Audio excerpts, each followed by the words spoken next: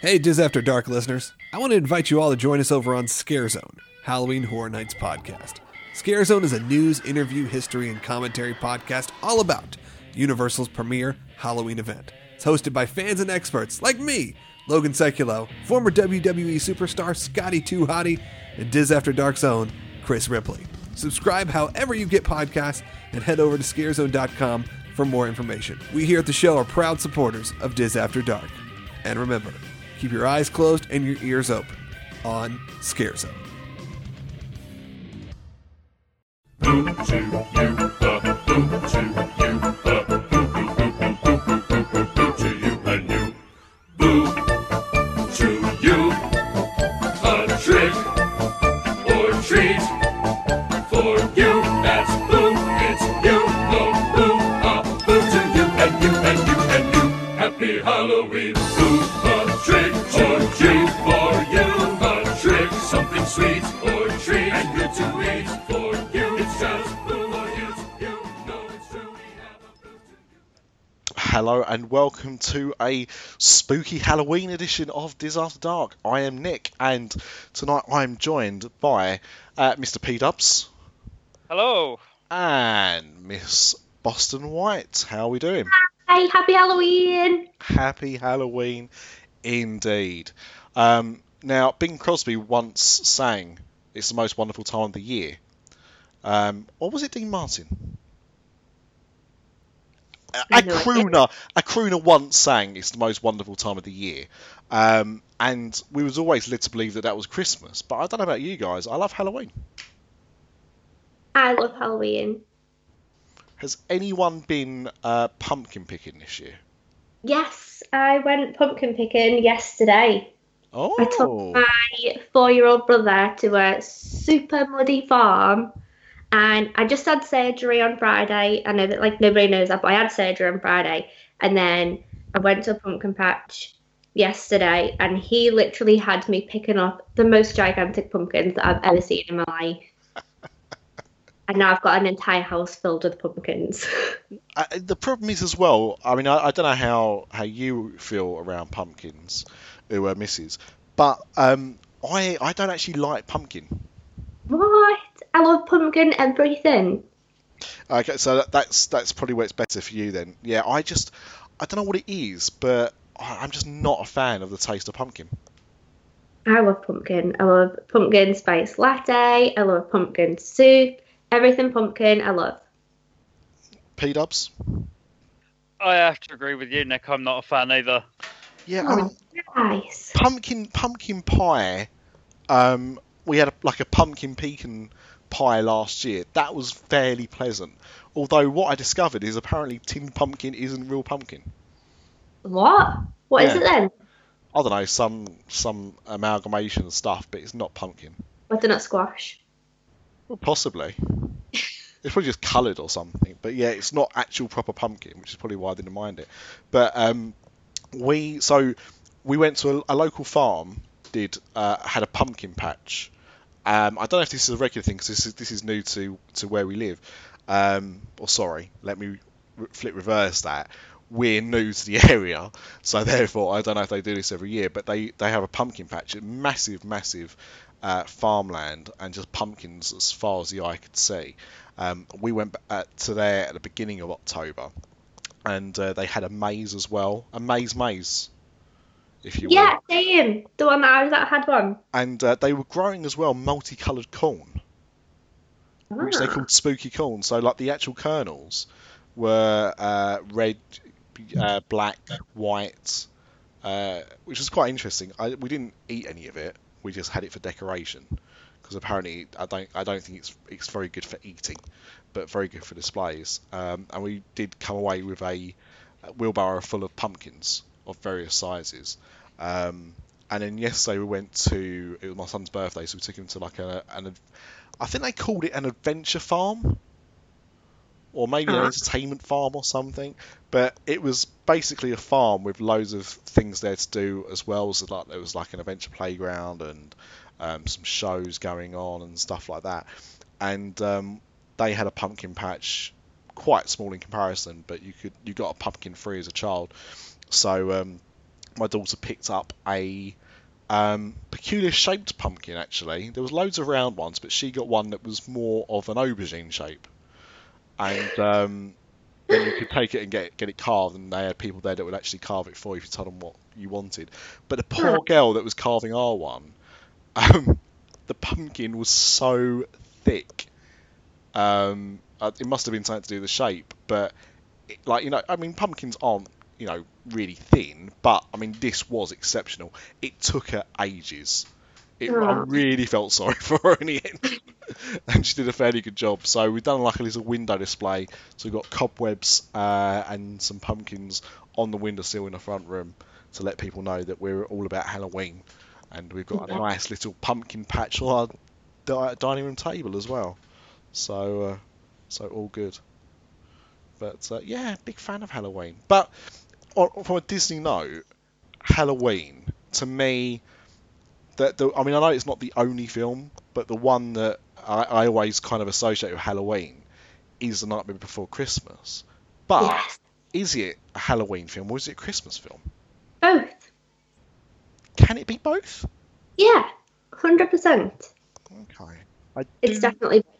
I do tend to watch it nearer Christmas. I watch it both. Yeah, it used to be my Christmas Eve film for a while. A good few years, that would be my go-to film on Christmas Eve. For some strange reason, I'm not sure why actually, but I do love it. I was having a discussion with somebody online the other day about it because it's a very hipster film, The Night Before Christmas now, and I remember that because I used to read American comics back in the early 90s, and you'd always get adverts in comic books to advertise, all number of things, TV shows. Films, and I remember seeing an advert for The Night Before Christmas, and it was just a poster, so the weird kind of hill that's there in the moon, and the outline of Jack, and it fascinated me, and it said like this October or whatever, but it took a year for it to come out in the UK, so it came out in October 1993 in America, but we didn't get it till 1994. And I was absolutely desperate to see it. And also this is like pre-internet, so there was no trailers. I wasn't able to see a trailer or anything like that in advance of it. But I was just keeping my eye out for it coming out. And I remember going to my local cinema and seeing it and coming out really excited. But you couldn't buy anything. There was no merchandise. And that's the weird thing when you think about it now, because you can't move for Nightmare Before Christmas merchandise. No, if I go somewhere and they've got something Nightmare Before Christmas, I'm buying it. Yeah. I mean, I remember... Go on, Paul. We actually watched a video yesterday of all the stuff that's at Disneyland Paris at the moment in the shops, and it's just ridiculous. You could not move for Jack stuff. Yeah. It's amazing. I mean, there's the famous joke about, Hot Topic is the shop that Jack built. Because it's basically the Nightmare Before Christmas shop. But when that film came out, there was a line of action figures, and that was it. And they never come out in the UK. So again, it was something that I saw in magazines, but I couldn't buy. And I remember I think it must have been around the early 2000s or so. Someone bought the molds. A toy company bought the molds, and they re-released them. And I went out when I had money, before you have responsibilities and stuff, and you just had nothing but disposable income. And I went up to Forbidden Planet in London and bought the whole lot. Amazing. Oh, I love them. And I mean, now, as obviously things advance and improve, you can get some really great action figures and, models of Jack and Sally and all that. I mean, the merchandise is ridiculous now, but it was the film Disney wanted to hide, because it wasn't even a Disney film. When it came out, it was Touchstone. But now Disney pretend it's their film. I mean, Disney and Touchstone, same parent company and whatever, but Disney would not release it under the Disney banner for fear of it being too scary. That was the whole thing. Very strange. Have you ever seen the concepts as well? The concepts art for the ride? No. I've seen bits of it. So I mean, obviously in Disneyland, there's the overlay they do at Christmas. Well, Halloween. Let's not say Christmas. For the haunted. What's it called? It's just called the Haunted Mansion Holiday. Holiday. Yeah. Yeah. Which they do for. What's it last? Isn't it like September to January or something? Or October to January? September. September. Yeah, so Yeah. like early January, and it gets reverted back again. But they were talking at one stage. I mean, I don't know how serious it got. I imagine not that serious, but they were talking of replacing one of the haunted mansions with a Nightmare Before Christmas ride, and it would have been coffin-shaped vehicles Wow. that you'd have travelled in, and it was essentially a dark ride, but just based around that. I don't know. I mean, I've never been on it because I've never been there. I've never been there, but I've always loved looking at the Nightmare Before Christmas holiday. But how would you feel if they replaced one of the haunted mansions or even Phantom Manor with a Nightmare Before Christmas attraction? Do you think it could get away with it, or do you think it's such an iconic attraction that it would just be blasphemy? I love Nightmare Before Christmas so much, but I love Haunted Mansion so much as well, so I'd be disappointed, I think. Yeah, I have to agree. I've been on the holiday one, and it spoils it. Wow, really? That's it. Yeah. Especially if you're only going for like a week, 2 weeks, and you're going and you're missing out on one of their major rides because they put something over the top of it. Oh, that's a shame. I see it, mate. I understand what you mean. Because, I mean, at the moment, they're actually... I saw a photo of this today. This is kind of breaking news. That they are repainting Space Mountain in Disneyland Paris at the moment. Yep. So it's got a kind of blue hue to some of the... I don't know what you'd call it, but not the main building, but it's on the main building. It's like a... I don't know what you'd actually describe it as, but some of the metalwork around Space Mountain is being turned blue. I wonder what I could do with the rest of the building. Do you think that we're going to get a painted Space Mountain? Do you think they'll go full steam ahead and paint it all white or something? It wouldn't surprise me, but then I think they'll do something Star Wars themed. Well, yeah, because I mean, I mean, when I looked at the colour blue, I couldn't work out what in Star Wars that kind of represented. No. I still can't now. I've been racking my brains on it a little bit. Other than like lightsabers or something, you know, it's not like blue is a colour that's seen throughout Star Wars, other than weapons. No. So, but white is the colour of the other Space Mountains. Yeah. Isn't it? So that's why I thought maybe they'll do it white. I mean, I think they need to do something with the colour of it if it's going to be Star Wars for the foreseeable future next year. But I'm surprised they've started work on it so soon, I suppose. But that's not really Halloween-y. You know, when we're talking about Halloween, we're talking about spookier things.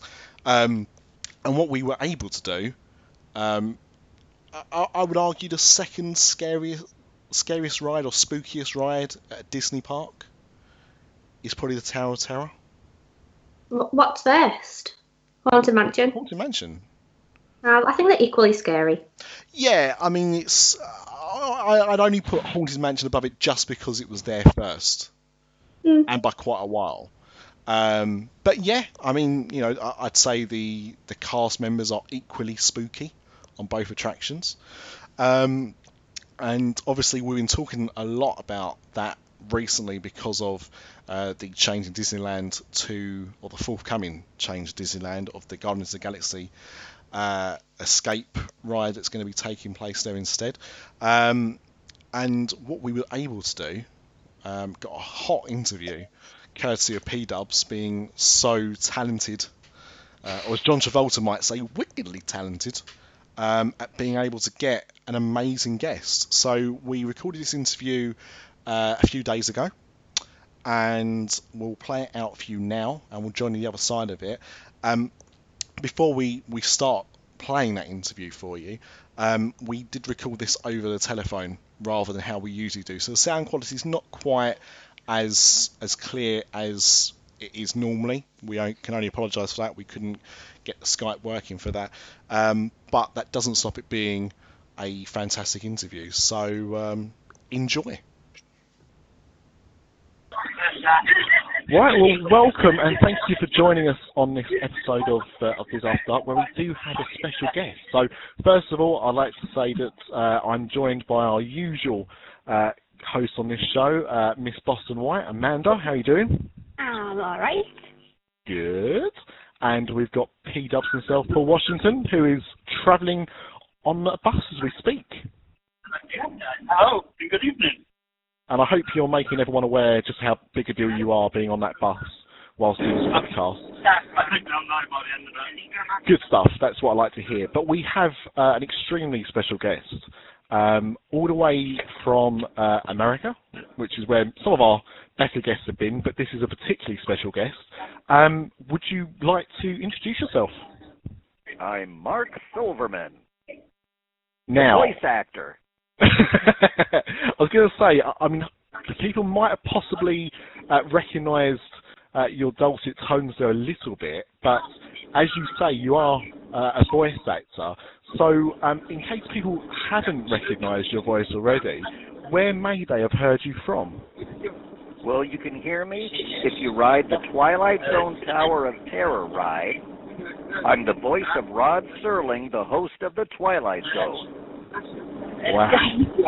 Now, I mean, the Twilight Zone has actually been something we've been talking about quite a lot on the show recently. But it's amazing to have you on, so thank you so much. I suppose the first question I wanted to ask is how you got that gig. I was already a voice actor in the 80s and 90s, and I was a good mimic. I could sound like other people. I had a real talent for that. So my friend called me up and said that his agent just sent him on an audition to be a Rod Serling voice for a new Disney ride. This is 1993. Oh. And I thought that was weird because I didn't understand how Disney would connect with the Twilight Zone ride, you know. So I went down there to audition, and I didn't think much of it, but I knew Twilight Zone so well, but I didn't really do a Rod Serling impression when I was a kid. Right. But I already had my normal speaking voice. Wasn't that much different than Rod Serling. Like my father had a voice like that too. So I just kind of read it like me and gave it a little Twilight Zone flair. And then a few weeks later, the woman that I auditioned for called me and said Disney really liked it and they wanted to see me for a second audition at Walt Disney Imagineering. So I went down there, and every time I auditioned, the audition kept getting smaller and smaller, and I found out I got it, and that was that. Wow. I just loved that whole thing. It's amazing, wasn't it? Absolutely amazing. I mean, it's something about...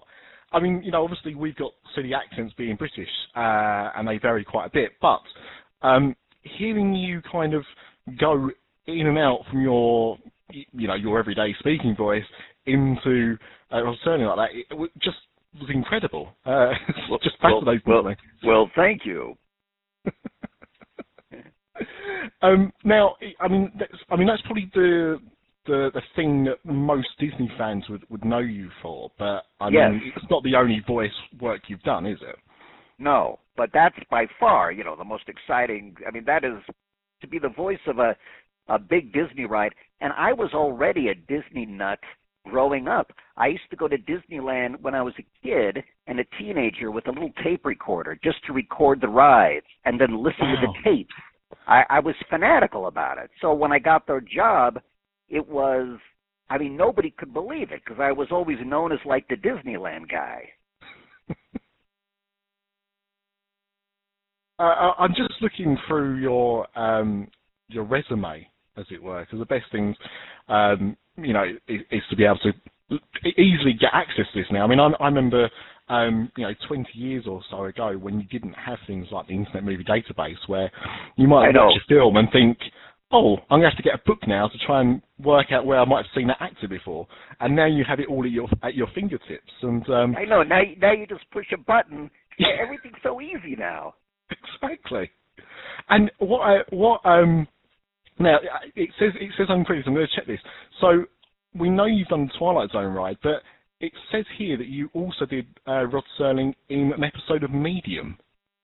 They did a weird episode of Medium where it was in 3D, and they wanted Rod Serling to come in the beginning and tell you how to put the glasses on and all that sort of thing. So I kind of did what I did with Tower of Terror, where I just revoiced the real Rod Serling. Because that was the thing as well, wasn't it? It was the footage used was from a Twilight Zone episode, so right. you had the kind of the base there to kind of lean on, but obviously then had to kind of tweak it to what was required for the attraction. It was like my lower jaw was in the picture talking when it was that Medium show, and it looked weird. I don't think it quite came off because it was a strange effect. Well, I mean, I suppose you're going to be critical of yourself because most people in that profession are, but yeah. I'd like to politely disagree with that. Oh, well, thank you. But in Tower of Terror, when you see the Rod Serling clip, I'm just saying, this is what really throws people because it's done so well how that's edited together. When you see Rod Serling, I'm just saying exactly what he's saying. So there was no, I didn't have to say other words that he wasn't saying, where that would be extra hard to make it look real. Yeah. But, so, I know it's potentially a silly question now, but you're the voice of the ride. How many times have you been on the attraction, and do you actually like the ride? I love that ride. I mean, I've been on so many times. I don't even know how to come. I don't know how many times, but I wish I took a little, that I was taking notes. But I've been to Walt Disney World probably 10 times since the ride opened. I probably go on at least 8 times each time I'm there. So I would guess it's got to be at least 100 times that I've been on the ride, I would guess. And then, there's one in California, and I've been on that one probably 100 times. We'll talk about the California one in a second. And do you do the same work in Paris? Is that there as well? They have a French guy doing it, but if there's enough English-speaking people on the ride, the cast member flicks a switch, and I come on. I actually spoke to you about that the other day, Mark. We got lucky and got a whole group of English people go on the ride. Oh, good. And actually turned the English version on for us. Oh, I'm happy to hear that. Yeah, we actually did get your version of it not so long ago. Thank you. So there is love for you there. It's just not quite as well known as it is in the American parks. So I've got to be honest. I think in Paris actually, I've got a weird love-hate relationship with the Twilight Zone because I absolutely love the theming of it, and I love the scenes and how all the effects are done. I think it's probably the best ride in terms of that in any of the Disney parks in terms of how they've made it happen. But I don't like the drop. So I have to really kind of coax myself on to go on the ride. I'm just basically a big wimp. Yeah. But I've not done the Paris one as much. Wait, what? I've not done the Paris version of the ride as much as I've done the ride in Walt Disney World. So I've not actually heard in France your narration, but apparently Paul was saying that, as you say, there's enough English people there, but if you ask politely, sometimes they'll do it as well. So next time I go for the 25th anniversary, I'm going to try and see if I can get to hear your voice there as well. Yeah, you mean, for the 25th anniversary of Disneyland Paris? Yes, next year. I see. Yeah, well, that ride doesn't have that fifth dimension area where the elevator moves forward like the Disney World one has. Yes. Yeah, which, I mean, and California's the same. Right. And I do think you lose a lot. I know it's not a particularly long scene, really, but it pardon the pun, but it does add an extra dimension to the ride. I think that's what I think. That section's amazing because it's completely unexpected. Going up in a lift and going down very fast in a lift, you kind of know you're going to go up and you're going to go down. But all of a sudden right. you get to a point and then you go forward, and lifts aren't supposed to go forward or backwards. They're supposed to go up and down. You're exactly right. I mean, I was disappointed when I worked on the other one, and I was told that it didn't do that. I was, you know, I thought, God, you're missing so much if you don't do that. Mm. Yeah, it just lacks something for me in that regard. Yeah, I agree with you. So I suppose the other question, and we briefly touched on California, and I sidestepped it for a reason, but we'll go back to it now. Obviously, that ride is now going to be changing to Guardians of the Galaxy. So, firstly, I have to ask, how you feel about that. Well, I'm, not happy about it, but I can't do anything about it. So a lot of people are upset about it. I see online, and I guess that makes me feel kind of good. I didn't expect that, But they do what they got to do. As long as the Florida one stays there, which is so far the best and the original, then I'm happy. Yeah, and to be honest, if the Florida one goes, I'll be very angry. Yeah. I mean, there will definitely be rioting from this podcast if that happens.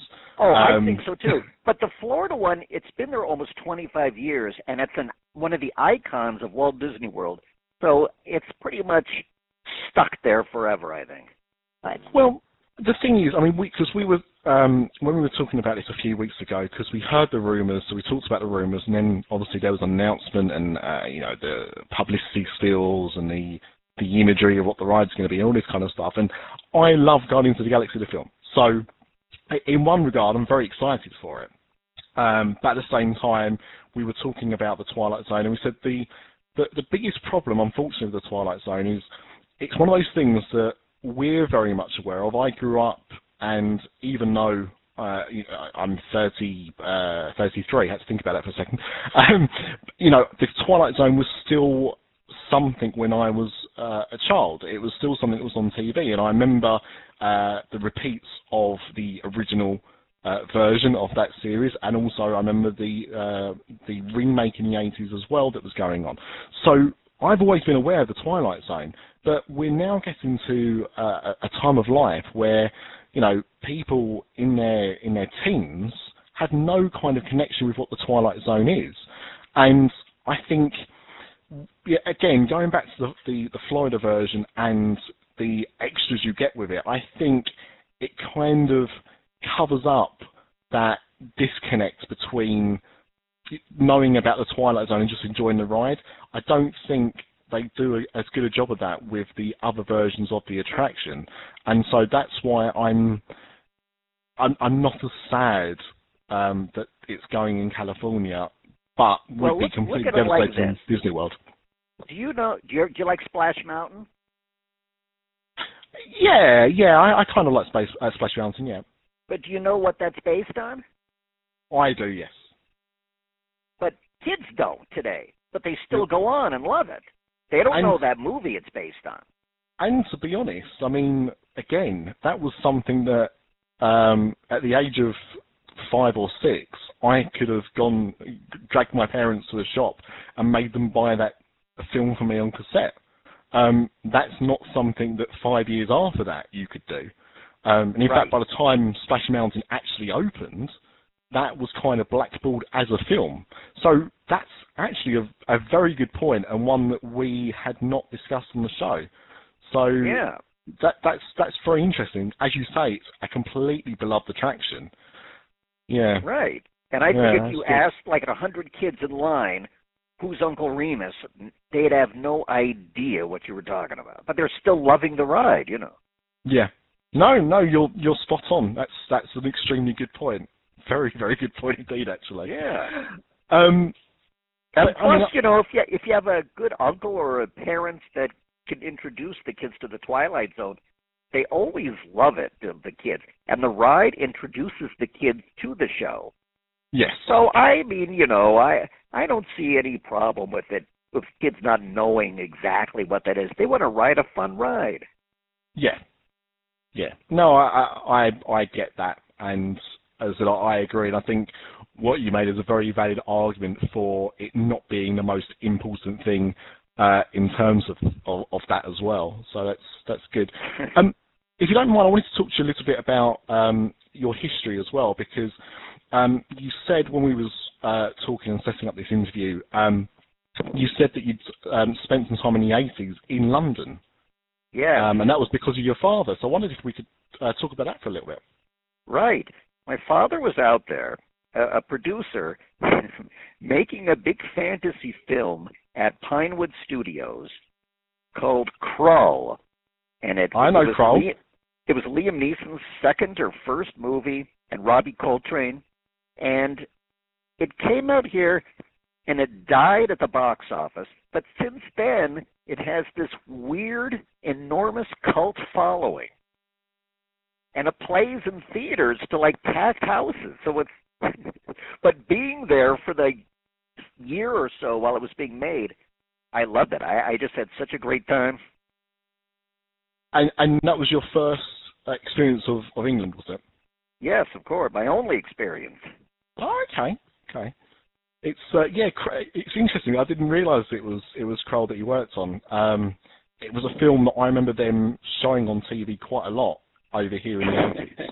So I'm very familiar with it. I've got to be honest, I haven't watched it in quite a while. But at the same time, even though I haven't, you never forget that weapon. Oh, God. You know that everybody loves that thing. I actually have one that was used in the movie. Wow. A glaive. Is that what it was called? Yeah. Okay. I also know as well there was an arcade version of that where you had to, as arcade games were back in the early 80s, very basic. In fact, it was extremely similar, thinking about it, to the Tron game they made about the same time, where you had to throw that weapon to kill the bad guys. But that's excellent. So yes, so you've always been, I suppose, involved in that kind of industry then. Yeah, I've always been around it. You know, voice work. I've worked on a lot of movies with big celebrities. I revoiced Rod Serling for The Tower. I've had a lot of jobs like that with movies where they can't get the celebrity to come in, and I'll go in for them, like Al Pacino. Let's say Al Pacino has a movie on TV, but he curses through the whole movie. They can't play it on TV or on airplanes. So they get Al Pacino to come back and say the lines with a little more friendly way where you could get away with it on TV. And if they can't get Al Pacino to do it, they call me, and I go in for him. Because, I mean, it's an interest of mine. Again, going back to my childhood, I remember when they used to try and show things like RoboCop at 2 o'clock in the afternoon. Now, the first RoboCop was a very violent film. So they cut out, obviously, a lot of that violence, but also they'd replace words like mother lover. They'd say mother lover rather than mother something else. That's right. So that's quite fascinating that you've done that. And actually looking at your resume, because I'm actually on IMDb, but I only have one credit to my name. Yeah, I didn't work in TV for very long, so we'll skip that.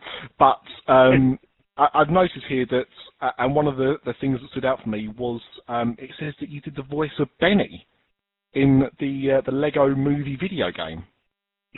Oh, now that was I played that game. I say played. I completed that game when I had it on the PlayStation 3, and it didn't cross my mind that it wasn't voiced by Charlie what's his face.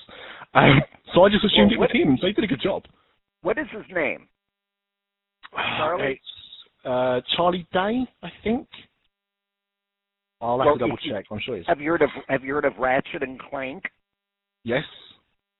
I'm in that video game, I think, and I had to take over at the last minute for Sylvester Stallone that didn't want to do it. So what you're essentially saying is if they do like an animated version of Rocky or Rambo, you might be in for it. Okay. No, they once had a Rambo cartoon, but they had Rambo talking like this. They didn't want him talking like this. How you doing? They didn't think kids would understand them. Well, they were right. They were right. They were right. Nothing is over. Nothing. You just don't turn it off. It wasn't my war. You asked me. I didn't ask you. And I did that. You know, I can go on and on. The thing is, These are my favourite thing ever. it's amazing. I could probably have you on for a 5-hour show. We can't obviously do that because we wouldn't want to ruin your life. But you know, you'd get sick of voices by the end of it. But again, The funniest thing was, when I was, I used to like to do a lot of prank calls. And you know who Larry King is? Yes. He had on Sylvester Stallone's mother, and it was on television, on CNN. And I called in to see what they thought of my impression of her son, you know. Yeah. They went, "You're on the air." Hey, Ma, how you doing? I was watching television. You look great. I mean, you look fantastic, I gotta say. And all of a sudden I look on the television and it says Sylvester Stallone on phone. Oh my God. So I sat there in my room for 20 minutes pretending I didn't want to embarrass them, so I pretended I was Stallone, and I fooled Larry King and Stallone's own mother. Well, Jackie Sloan did become a bit of a celebrity over here. She ended up on Celebrity Big Brother at one point, so we know her very well. Larry King, he never. I'm very aware of him, but I think if you kind of immerse yourself in like American culture, you know people like Larry King, but he was never a big name over here. And of course, we sent over a Brit to replace him in Piers Morgan, but it's okay. We've obviously taken him back now because no one liked him over there. Oh, everyone hated him. Yeah, but the thing is, what you may not know is that in England, everyone hated him. So when he left, we was quite happy. we just assumed you were a lot more tolerant nation than you turned out to be, because I think he lasted about 2 or 3 years before getting the elbow, coming back over here. We couldn't wait to send him back. Yeah, it didn't take you long. It didn't take you long at all. So what does he do now? Yeah, unfortunately, he does. He anchors an early morning breakfast show on TV, so like the equivalent of Good Morning America, or that kind of program. I think actually it's called Good Morning Britain. I don't watch it myself. I can just see him when people ask him about America. Well, they didn't understand my genius, because he's probably so arrogant about it. No, he is. I mean, funny enough, I watched him the last job I did in TV. So I worked in TV for 2 years, and the last job I did was he had a documentary series called Life Stories, and it would be Piers Morgan sitting down with a celebrity who had gone through some dramatic career nosedive and were on the verge of kind of coming out of the shadows again and rising like a phoenix from the flame. And that was a thing that he did for a little while, and of course it ended purely because he got the job in America.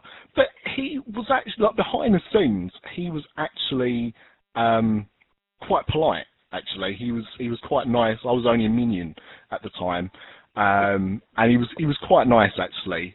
Some people you work in that world aren't very nice, but he was actually fairly respectable and polite, which is interesting because obviously on TV he definitely comes across as a bit of an arrogant so-and-so. Yeah, right. So he's not all bad, but yeah, I can't stand watching him on TV at all. He does my nothing. So yeah.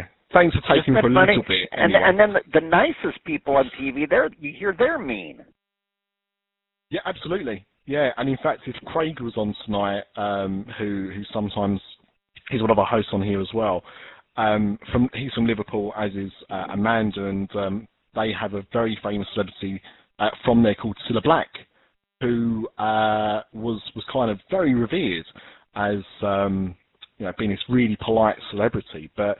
Again, when I worked in TV and people that had worked with her, she was apparently completely horrible. But on TV, come across as someone as polite as the Queen, for example.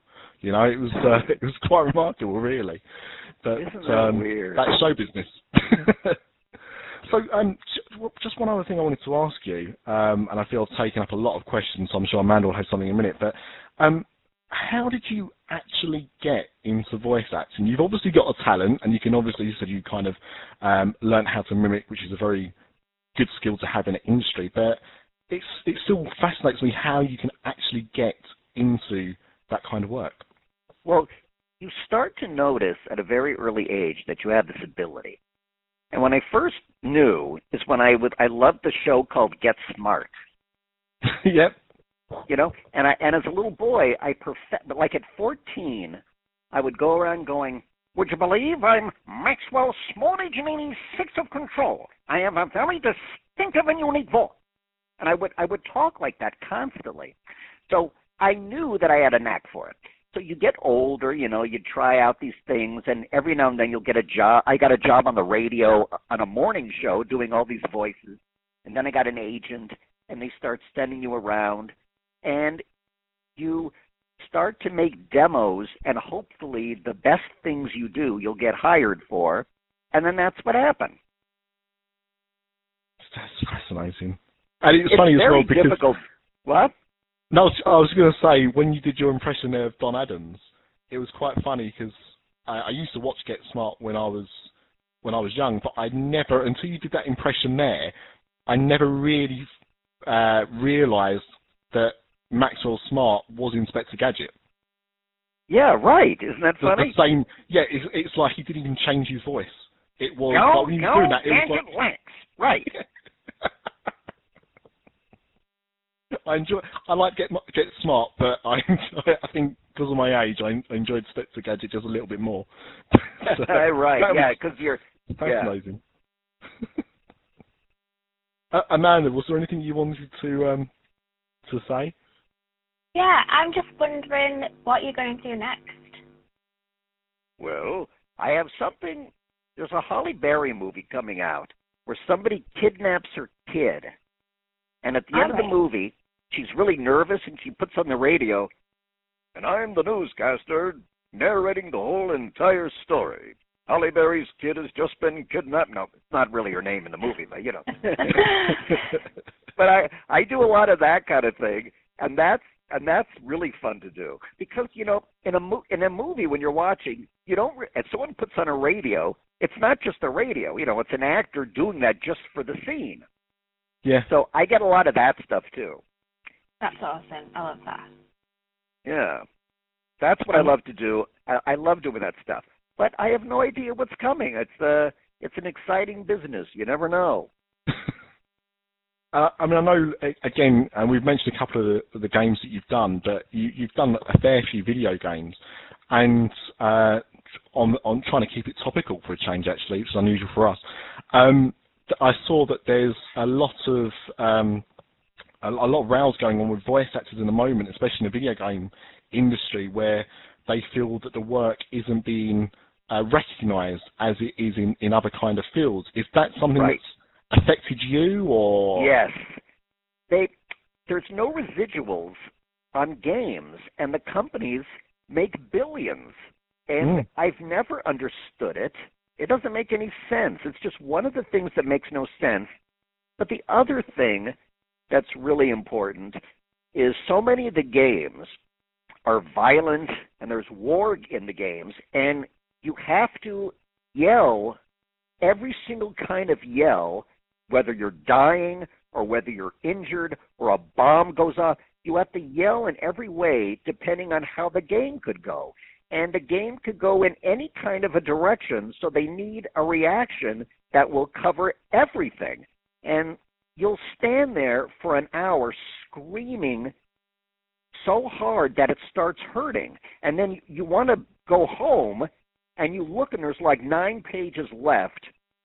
Gut-wrenching screams, death cry, throws a grenade and yell, you know, and it gets to a point where you want them to break that up into 2 or 3 days, but they don't want to do that. So if I get a script like that, I got to a point where I won't even do it if it's something like that, because it's not healthy for us. No, it's fascinating to say that, because as a gamer, and I suppose it's a bit of ignorance where you know, if you don't do that kind of work, you don't probably think about it like that. But yeah, I can't think of a single, especially violent video game, where that doesn't happen. Like you say, because there's so many different ways that a character can die, or there's so many things that character can do, you are probably doing certain lines 10, 15, 20 times in different ways, as you say, reacting to different things that could potentially happen. So I never thought like that. Right, and when you're playing it, you don't think of a guy standing there doing it. It just kind of happens. Yeah, I mean, it's always. I mean, I think you're playing a great video game when the voice acting does stand out, and some games completely, rely on that to kind of immerse you in that world. So it's not that it goes unnoticed, which is, I hope you're pleased to hear. But at the same time, you probably don't think of the level of effort that you have to go through yourself in order to bring that to us. You're absolutely right. Yeah, and that's what that's what we want. We want it to be broken down into more days, and that would be nice. Who knows what'll happen? But this comes and goes every few years. Yeah. That's really interesting. It's only because I saw the story yesterday with a few of the kind of, I don't want to say main talents because that means that there's a hierarchy, but it was a few voice actors from the Batman video game that have done quite a few of those that were kind of leading the charge on that. And I never even realised that you didn't get residuals either compared to other mediums. So it seems like a hell of a lot of work done in an extremely pressured environment for not much reward. So right. I mean, you could be in a movie and say literally one sentence and go home and you get residuals for years. So it doesn't make any sense that you don't get them for a video game. Yeah, and especially as well because sometimes those video games, they might be of their time. So a video game might come out now, but in 5-10 years' time, when they've got another platform for that game to be played on, or they want to do a high-definition version of the same thing, that then gets re-released. So a whole new audience will have access to it. So you're not getting residuals the first time, you're certainly not going to get residuals the second time that they do it either. Yeah, I know. Wow. So let's hope something happens. I think that's a very good point. I didn't even think of that.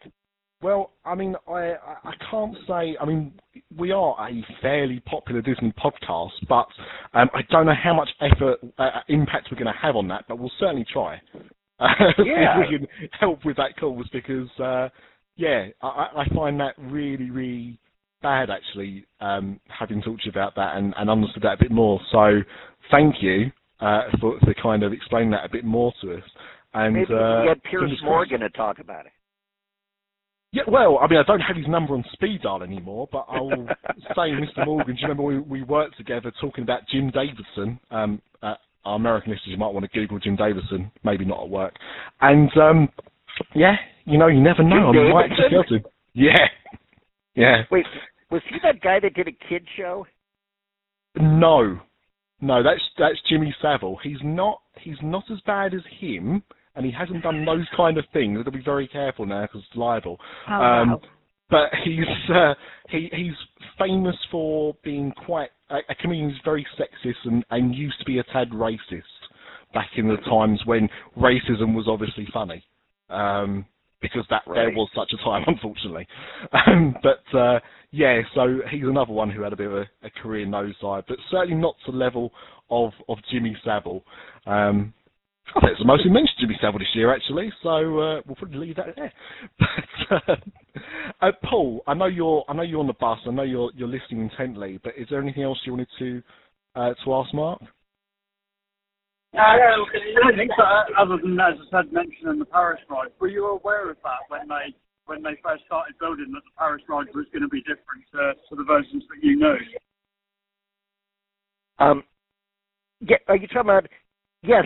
I knew when I went in to record that it wasn't going to be as big and as the Florida version. Yes, and that bothered me because the Florida the Paris version is exactly a copy of the California version. Yeah. So did you have to record dialogue for both attractions, or did you just record it? You did, okay. No, sorry, what? Did you record it the California and Paris? In both attractions. Got you, okay. Yeah. Yeah, so you recorded the lines for California and it was then used for Paris because it was the same, exactly the same base of ride. Yeah, right. Okay, fair enough. I don't know if you know actually, but so this might again make you feel a bit better about your situation. One of the last jobs that Vincent Price did was he was the voice of Phantom Manor, which is the Disneyland Paris version of the Haunted Mansion. Oh, Did they use that for him? Is his voice in there? So what happened was he recorded it just before he died, a few months before he died, and for about the first 4 or 5 months of operation, they used Vincent Price. Now, I went to Disneyland Paris about 2 months after it opened when it was Euro Disney. I was 9. I was 9 when this happened. And I was convinced in my head that I had heard him. I'd heard his narration on this ride. But at the same time, because every other time I'd been after that, it had been the French version, I thought, maybe it was just me being young and you know, sometimes you get things confused in memories. And it was only recently I found out that for the first 4 or 5 months, it was his narration being used. So I did actually get to hear it. I mean, it's online anyway. The audio recording, it's available if you search around for it. Why did they take that out? So a lot of rides in Disneyland Paris, not surprisingly, have a French narration. So, for example, Star Tours, Captain Rex in Star Tours, which is actually only just closed, was voiced by a French actor. So I never heard Paul Rubens do the voice of Captain Rex until fairly recently. Well, I say fairly recently, like about 7-8 years ago now. But when that Star Tours was still going, I'd only ever heard the French version, and most of the attractions are in French. They have bits in English, but the majority of it is in French. Yeah. So what that's about what Pirates? Pirates is all in English except for like a few warnings, isn't it? The singing is mainly in English, but there are bits where there's a bit of French and there's a bit of Spanish involved in that as well. But the whole, that's my favorite Disney ride of all time, the Disneyland version of Pirates of the Caribbean. Well, the Disneyland Paris version of Pirates of the Caribbean is very similar to the Disneyland version. But you have the skeletons at the end of the ride. Yes. And I think the drop is a little bit bigger, but it's just being redone now. It's closing early next year as part of the 25th anniversary, and they're going to add in the movie Pirates of the Caribbean references that have been in the other parks. So they're going to throw in a Johnny Depp animatronic and a God, really? Yeah, so it was. I mean, you know, we did well in that we lasted until we got those. We thought we might always escape from it, but no, our Disneyland Paris version is going to be pillaged, just like the other versions of the attraction, to make them the same, unfortunately. But I get you. It's still a better ride. I still prefer that version to Walt Disney World's version. And actually, one of the only things I can say about Disneyland Paris in terms of different rides and stuff is Big Thunder Mountain in Disneyland Paris is the best version of the ride. Oh, really? Yeah, absolutely. Oh, yeah. And everyone says that as well. Like it's in its own little island, or it's like very secluded. Yeah, no, it actually is. Yeah, there was a whole, I suppose because they had time to design everything around it. Yeah, it's kind of in a lake. There's a big man-made lake around it, so you get Phantom Manor there as well, which is it's similar to the Haunted Mansion, but it's a lot scarier. It's got a different backstory as well, but it's a lot scarier than the Haunted Mansion attraction, and so some people don't like it as much because it's not quite as jovial as the other attractions, but that overlooks Big Thunder Mountain. And in fact, the whole land is themed. So the area is called Thunder Mesa, and everything there is to do with an earthquake that happened there at the turn of the century, and that's why the rocks are the way they are. And yeah, they've themed it very, very well. See that. You should come over. I'd love to. Because, I mean, if you want to come over and visit England, it's only about 3 hours on the train from England to Disneyland Paris. That's it, huh? Yeah, it's not too bad. Yeah, I'd love to. I'd love to. Yeah. Well, if you ever decide to come over, please let us know. We'd certainly be happy to give you a tour. Yeah. It's my favourite thing to do with people that haven't been to Disneyland Paris before, is to kind of give them my version of a tour, because I know it pretty well. But I do recommend it. I mean, people do say, well, it's not as good as Disney World because it's not as big, and obviously Disneyland is the park that Walt built. But there are some things in Disneyland Paris, only some things, but there are some things in Disneyland Paris that are exceptional. And so it's definitely worth visiting. And, yeah. So if you get a chance, I definitely recommend it. Yeah. I'd love to. I watch YouTube clips of the pirate ride out there, and it looks just, I can't wait to see that. I'm dying to come up there. Yeah. It would be, highly recommended. If you get the chance, please do, and let us know. As we'd certainly be happy to help you learn about the park. But Mark, thank you so much for joining us and giving us so much of your day as well to speak to. Hey, that was fun. I love doing it. Thank you very much. And this is part of our Halloween episode that we're going to be putting out. So I don't know if you want to leave us with a special spooky message. Please do. Well, it was a pleasure being on your podcast.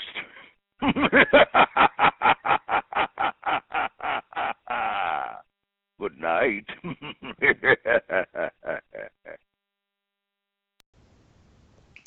Well, what did you think about that? He's so good. Like, why is he so good at doing impressions? I just found it completely fascinating. Literally, when we hung up and we stopped recording, I was like, Mark Silverman, can you just ring me every day and just do impressions to me on the phone? And he didn't say no. But has he done it? Not yet, but it's time. I mean, to be honest, I think I'm looking forward to the most when he comes over and we're going to give him a tour of Disneyland Paris. Yes. Which we didn't officially confirm, but I dropped so many hints that we'd do it that I think it's a given now that has to happen. 100%. Yeah.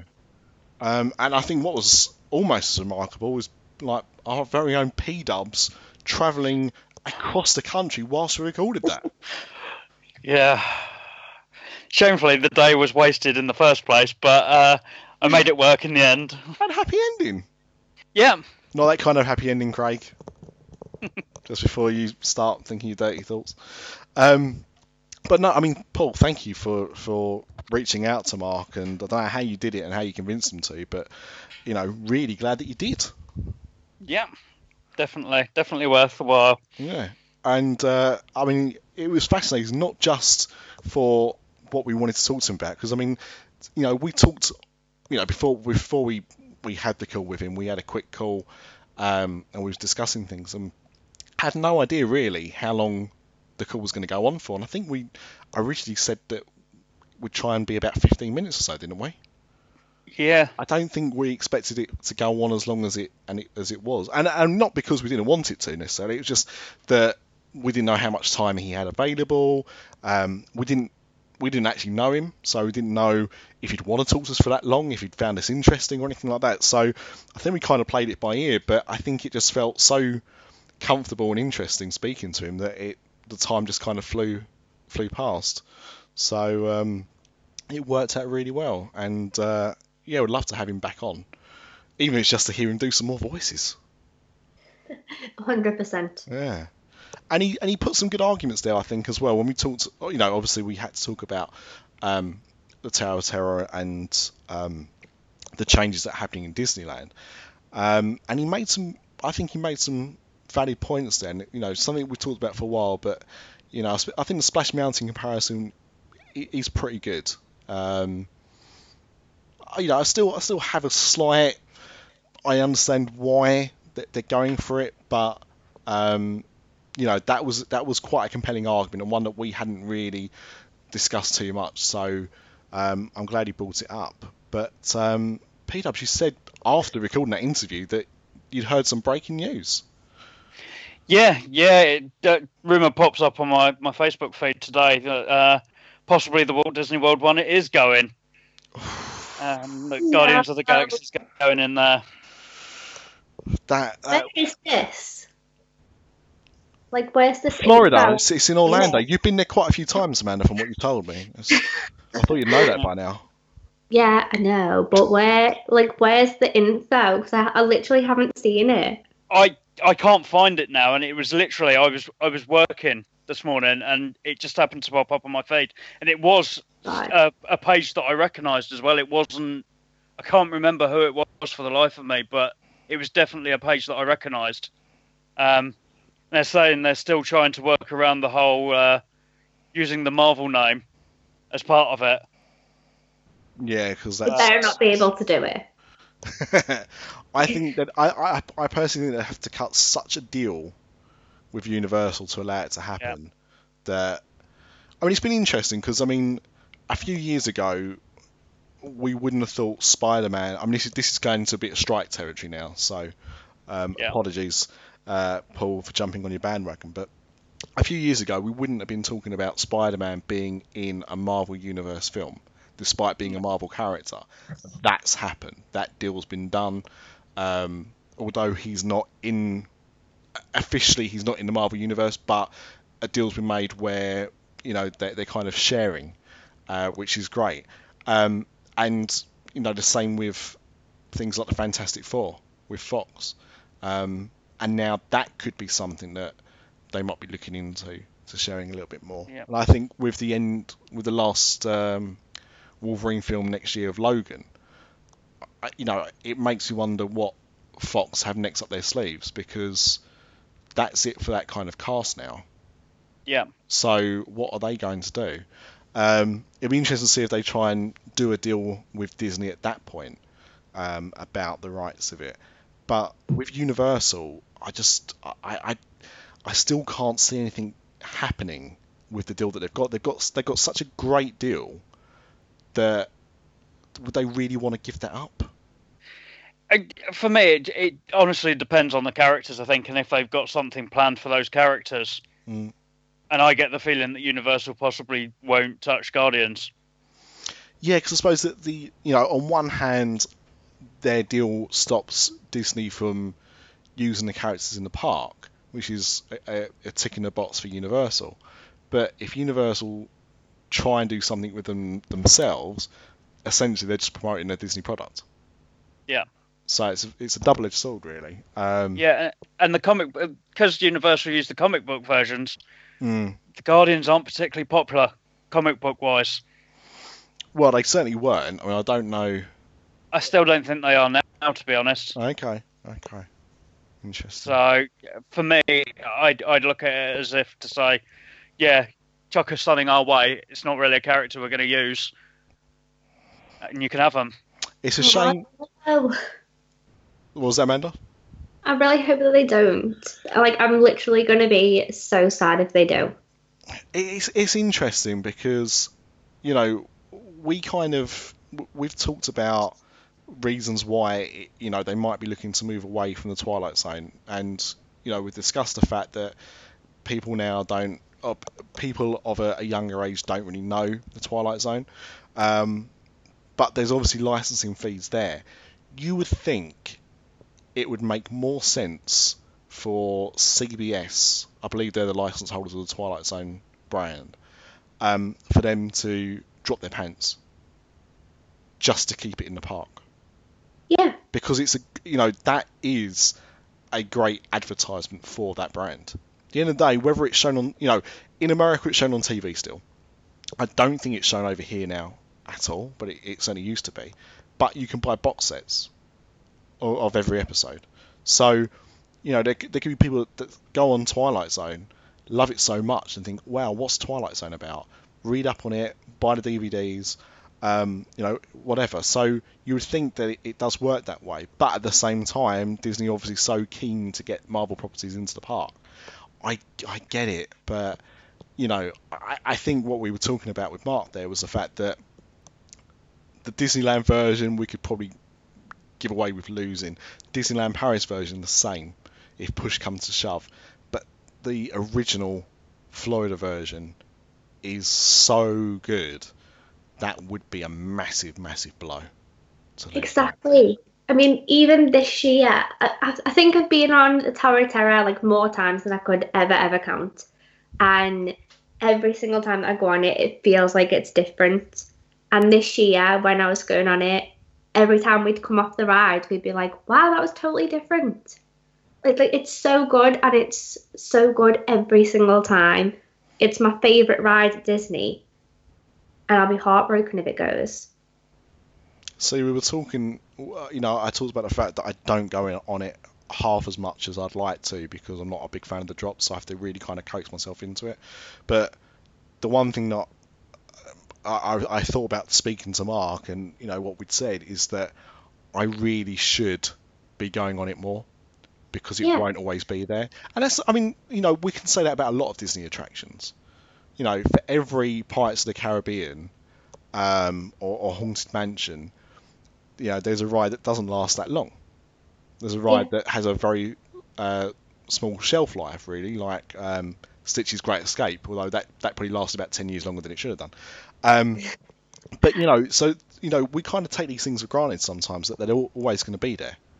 And with the case of Pirates, the ride is still there, but the essence of the ride isn't there. Yeah. For the American parks, and it won't soon be there for Disneyland Paris either.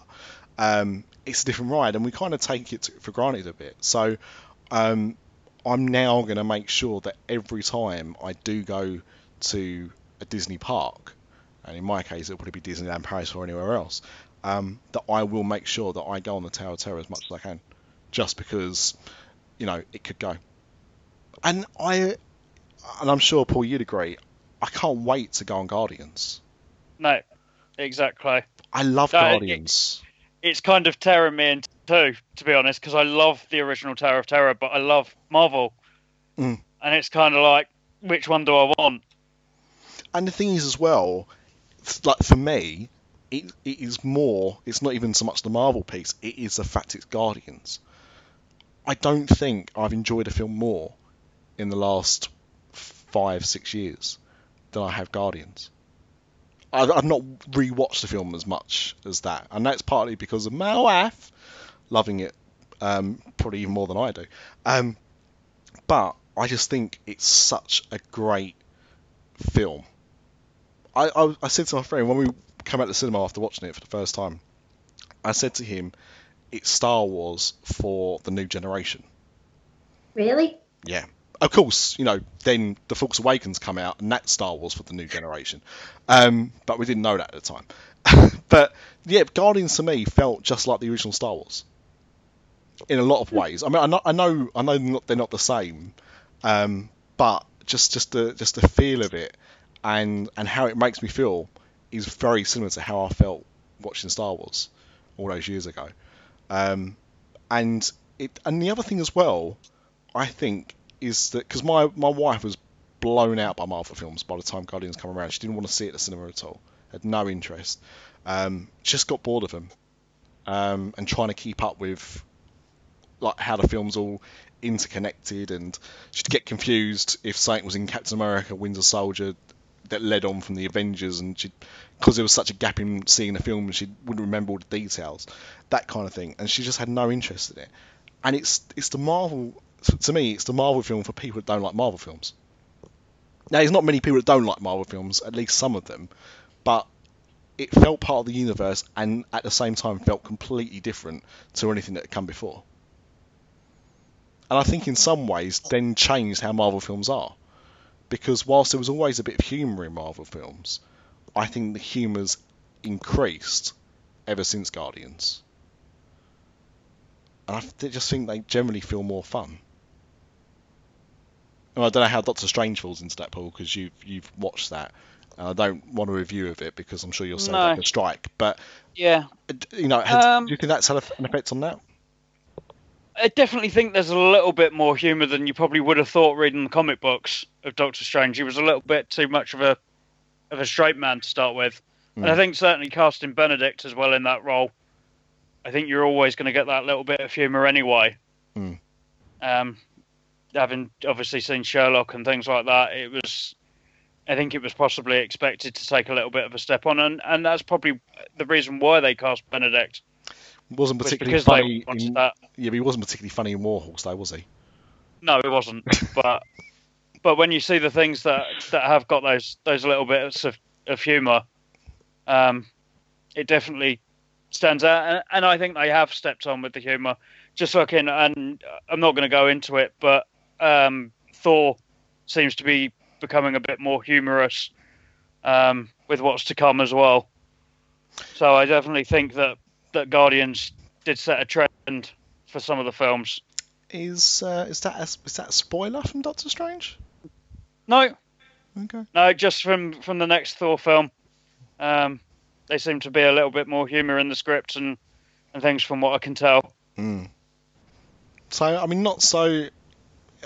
bittersweet news, if that's true, around that. Yeah. And definitely, I'm sure Mark will be devastated if that is the case. But you know, early rumours, and you know, I think it will depend as well how big the new Guardians film is.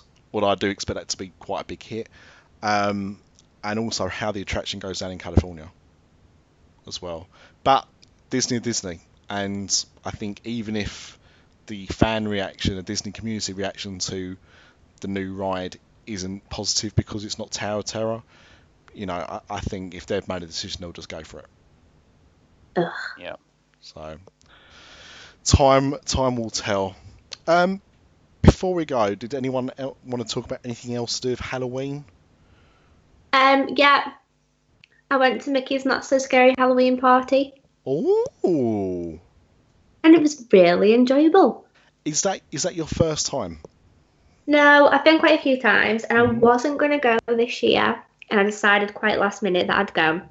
So I made myself a costume, and we went. I didn't get there until pretty late. I got there about 9 o'clock at night, because when you're watching my YouTube videos, when they're going to come out over the next few weeks, everyone's going to realise that I'm late for everything, all the time.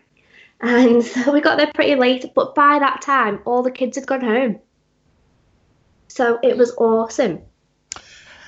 Yeah, actually, that's we went fairly late because when we went to Mickey's Not So Scary Halloween, we were staying off property.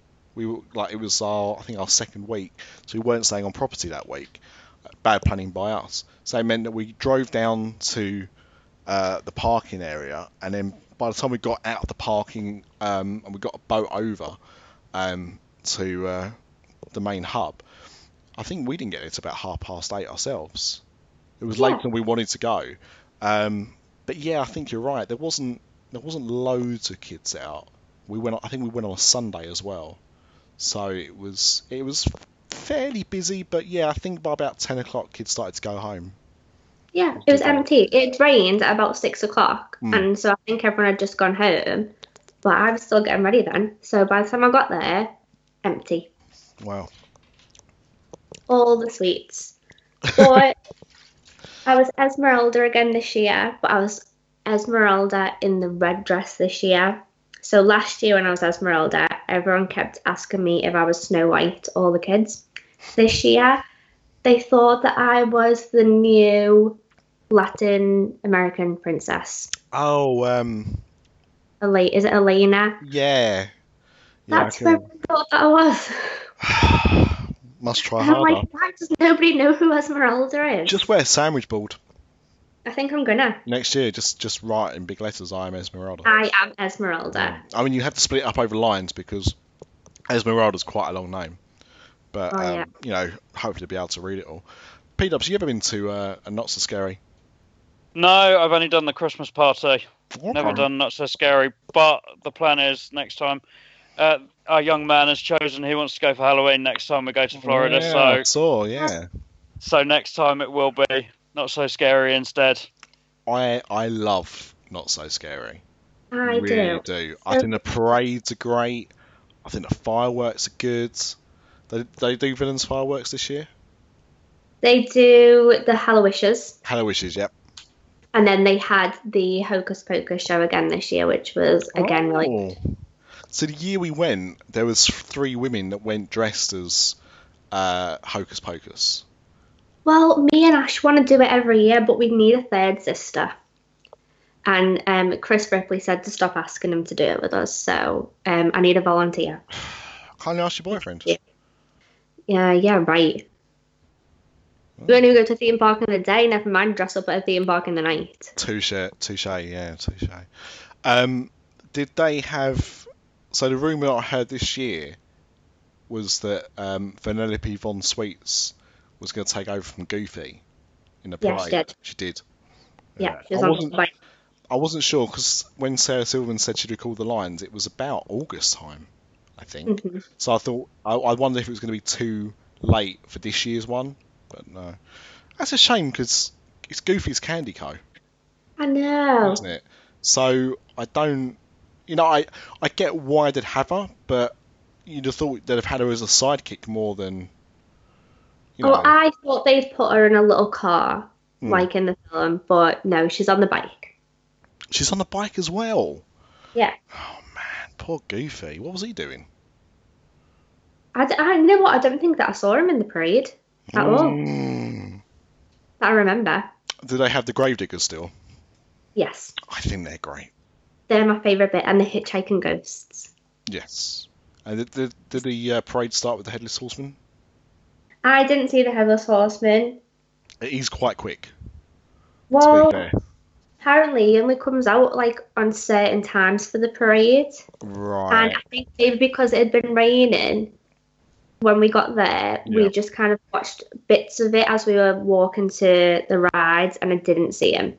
So I don't know whether he came out at all that night. Got ya. Just looked up. Goofy is in the parade. Is he? He's right at the start. Ah. He's right behind the Boo to You parade float. Ah. And that's the other thing as well. That's my favourite Disney song. Of all the parade songs. Yeah. Boo to You is something that I hear, comes into my head probably more than any other kind of parade music. To be honest, when it comes to a lot of the daytime parades, the music just goes in one ear and out the other ear for some reason.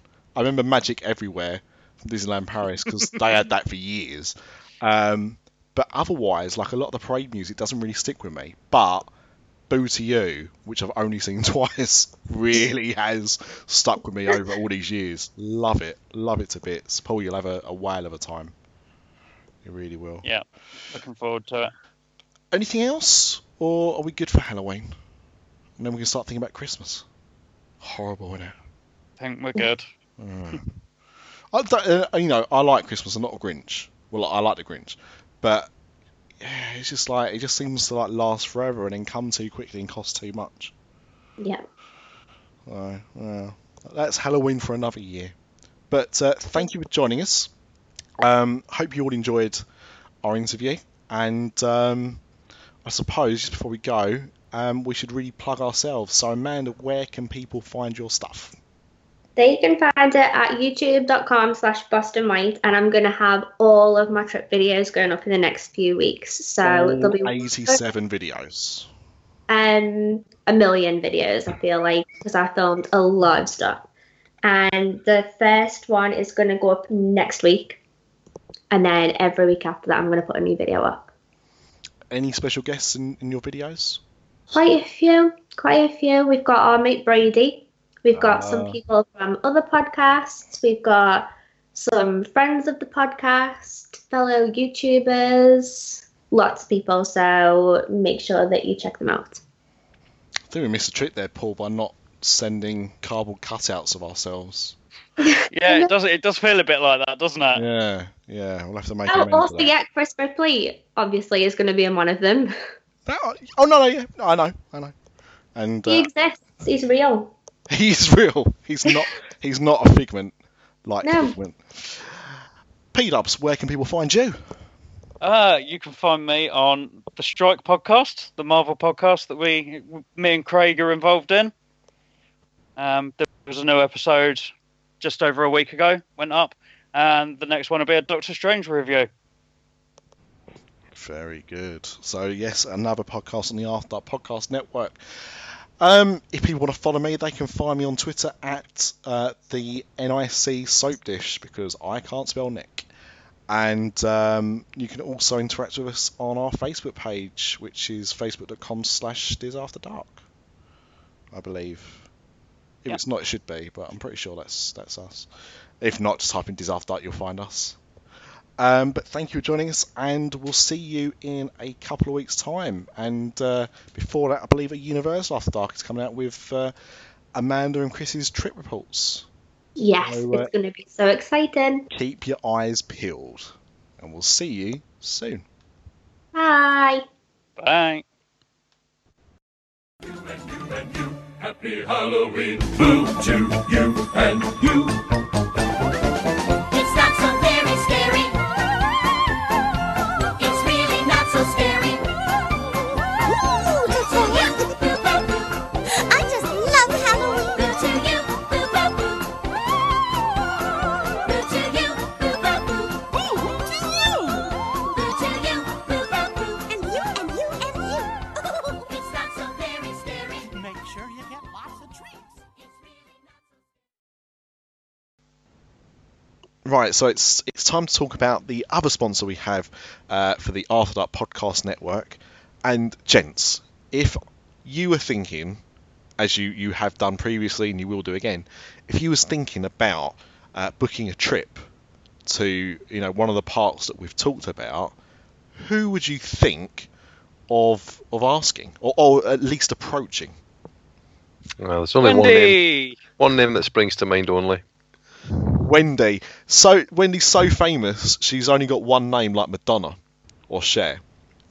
Well, it's not actually true. She has two, because she's got a surname as well, which is Prater. So of course, Wendy Prater at Magical Journeys Travels.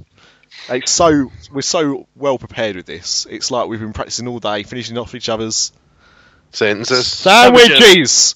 For God's sake, this is totally unorganised. But we may be unorganised, but Wendy is not. Oh, smooth. You see, I love how you did that. That's what she's there for. I'm a big fan of your work. Oh well, we're a big fan of Wendy's work, which is the point. More than that, whether you've been to Disney 1 or 100 times, there's still lots of planning involved, and I think we can all attest to that. Yep. And the burgers are good as well. They are. They are. And of course, now with Magic Bands, everything else is even more complex. I mean, geez, the last time I went, it was much easier than it is nowadays. So, Wendy can be the person to take away that pain of getting a reservation for Be Our Guest. Where, friend of the show, that Florida guy just tried the grey stuff. Yeah. Hasn't reported back yet as to what it tasted like. And, you could try and get a fast pass for Anna and Elsa. Now, if us mere muggles or mortals tried to get a fast pass for Be Our Guest or Anna and Elsa meet and greets, how successful do you think we would be? Well, I've already failed. I didn't get an ADR for Be Our Guest. See? So I wish I'd gone to Wendy for that one. Wendy, not just the home of good burgers, but the home of good travel planning. So visit Wendy at wpmagicjourneys.com, or you can contact her on Twitter at wpmagicjourneys. And of course, if you mention that you heard one of our amazing podcasts, and that's how you got to hear of Wendy, she'll give you $25 off your deposit for any trip package. And our own Mr. Ripley at the moment has been on one of the Disney cruises, and she's able to offer generous onboard credits for Disney Cruise Lines as well. Something to bear in mind. So if you are thinking of making a trip, before you go anywhere else, go and find Wendy Prater at Magical Journeys Travels, wpmagicjourneys.com. Because if you don't, you'll feel like a prat. This podcast is part of the After Dark Podcast Network.